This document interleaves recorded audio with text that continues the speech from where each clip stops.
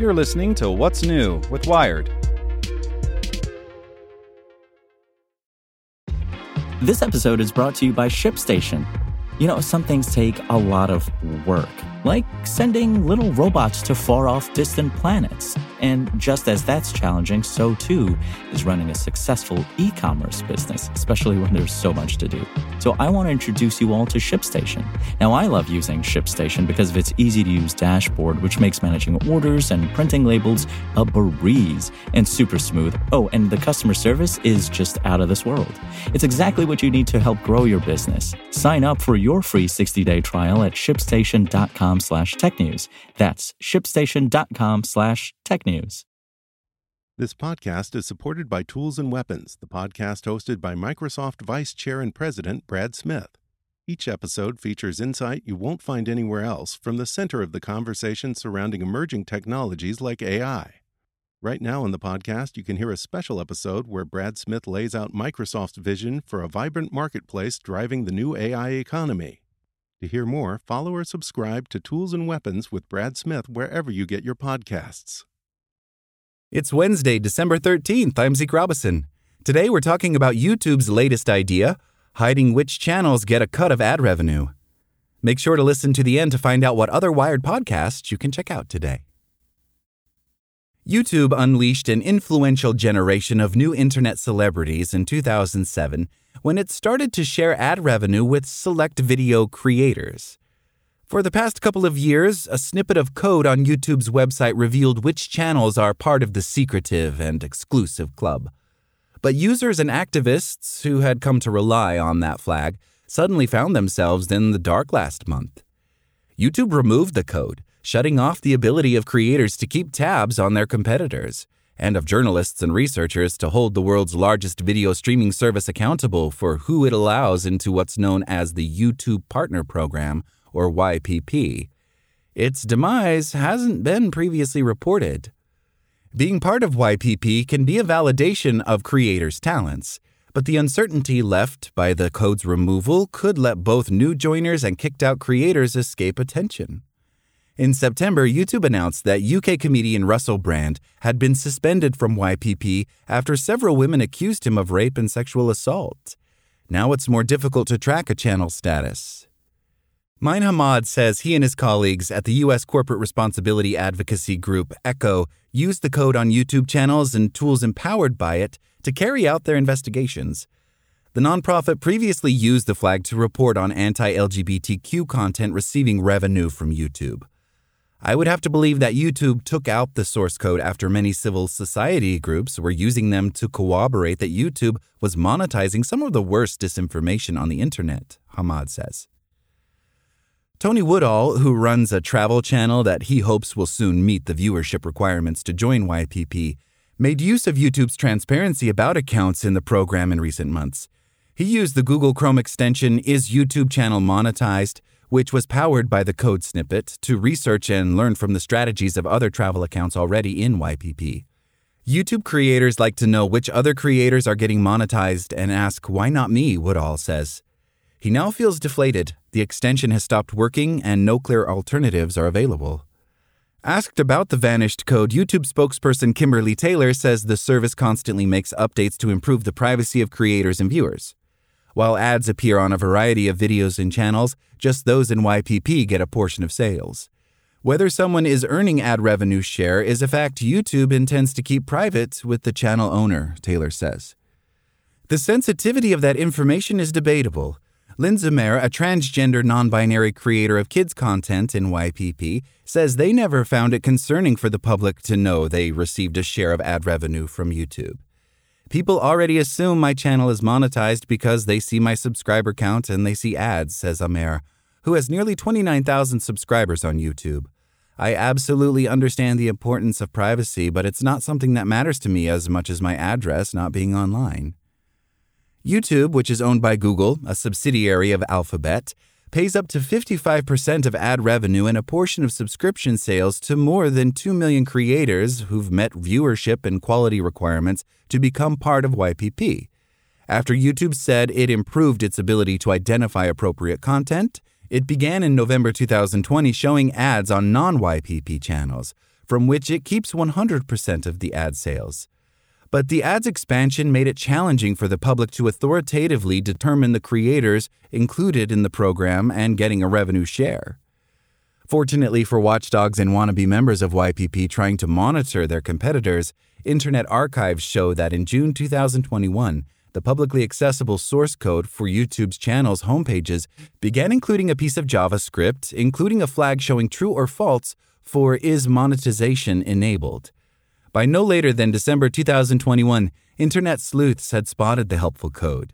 Software developers sprung into action, developing ad-supported websites and free browser add-ons that automatically looked for true or false in the code for a channel and displayed to users whether a particular channel was enrolled in YPP and thus receiving ad payouts.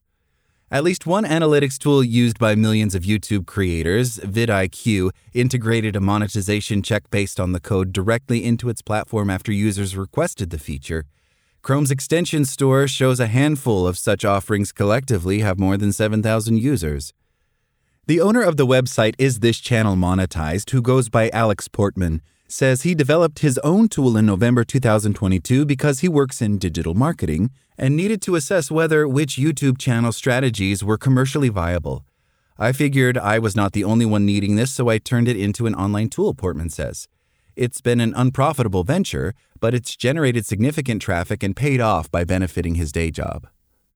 Portman and other developers say the code on YouTube channels disappeared as early as November 17th, the day after Wired asked YouTube about the flag when fact-checking a story about YouTube excluding creators in the Palestinian territories from its revenue-sharing arrangement. Wired had used the code to confirm that Palestinian channels were not in YPP.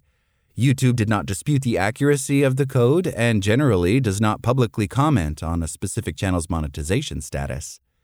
After YouTube removed the code, Portman says his website experienced a surge in visits. He rushed to develop a way to use other clues to provide the same information. His new system assumes a channel is in YPP if it meets the program minimum of 1,000 subscribers, though YouTube is gradually lowering the threshold to 500, and most of its recent videos have ads. Channels with other visible monetization features like memberships or super thanks are also considered part of YPP, since being in the program is a prerequisite, but those options have not been widely adopted by channels. Portman has to start reporting some channels' status as unknown when there aren't enough clues to provide a clear answer. I haven't reached out to YouTube support, as they are generally not helpful at all, Portman says. I highly doubt they will ever address this. The advocacy group Echo has used the monetization code and tools based on it to study financial support for problematic content on YouTube. The group published a report in October about 7 channels apparently in YPP that accounted for 13 videos with what Echo described as anti-LGBTQ speech. When following up last month, Echo's Hamad found that 8 videos seemed to no longer show ads. Because the YPP status checking tool had broken, he could not determine whether the channels behind the uploads had been booted from YPP entirely. YouTube's Taylor says ads don't appear on videos violating YouTube guidelines, which include restrictions against hateful and derogatory content.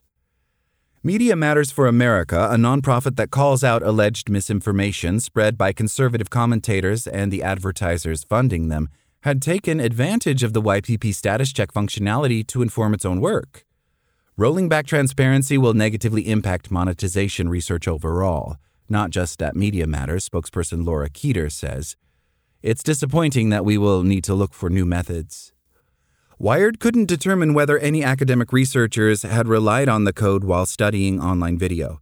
One professor, speaking on the condition of anonymity to avoid retribution from YouTube, says they had previously looked at the flag and that it would have been valuable to their further research. Knowing which channels seek to monetize on YouTube and which don't would be great for studying the online creator economy, the professor says. YouTube spokesperson Taylor says scholars are welcome to request data through a research program open to students and staff at higher education institutions. That data does not include information on whether a channel is part of YPP or is receiving ad revenue sharing payments. To ensure YPP creators are getting paid for their work, YouTube this year has forced millions of viewers to disable ad blockers if they want to watch videos without delays or at all, frustrating users and causing chaos in the ad blocker developer community. Within the community that emerged around the YPP code flag, the developer of an open-source monetization checker extension, who goes by Shaz, suspects that the popular vidIQ service distributing the functionality may have put the issue on YouTube's radar and put the final nail in the coffin. vidIQ CEO Rob Sandy says YouTube changes the data it provides all the time. That's their decision, and we respect that, and we'll continue to find more ways to help creators, he says.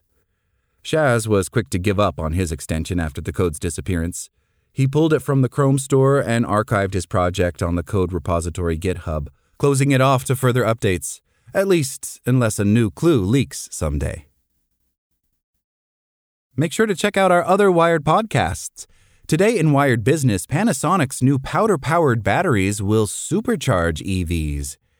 Checking in on Wired Science, here's scientific proof your cat will eat almost anything. And on Wired Security, Congress clashes over the future of America's global spy program. Listen to these stories and more at wired.com/podcasts. Thanks for listening to Wired. Check back in tomorrow to hear more stories from Wired.com. Want to learn how you can make smarter decisions with your money? Well, I've got the podcast for you. I'm Sean Piles, and I host NerdWallet's Smart Money Podcast. Our show features our team of nerds, personal finance experts in credit cards, banking, investing, and more. And they'll help you make the most of your money while cutting through the clutter and misinformation in today's world of personal finance. You'll get clarity on strategies to help you build your wealth, invest wisely, shop for financial products, and plan for major life events. Listen to NerdWallet's Smart Money Podcast wherever you get your podcasts.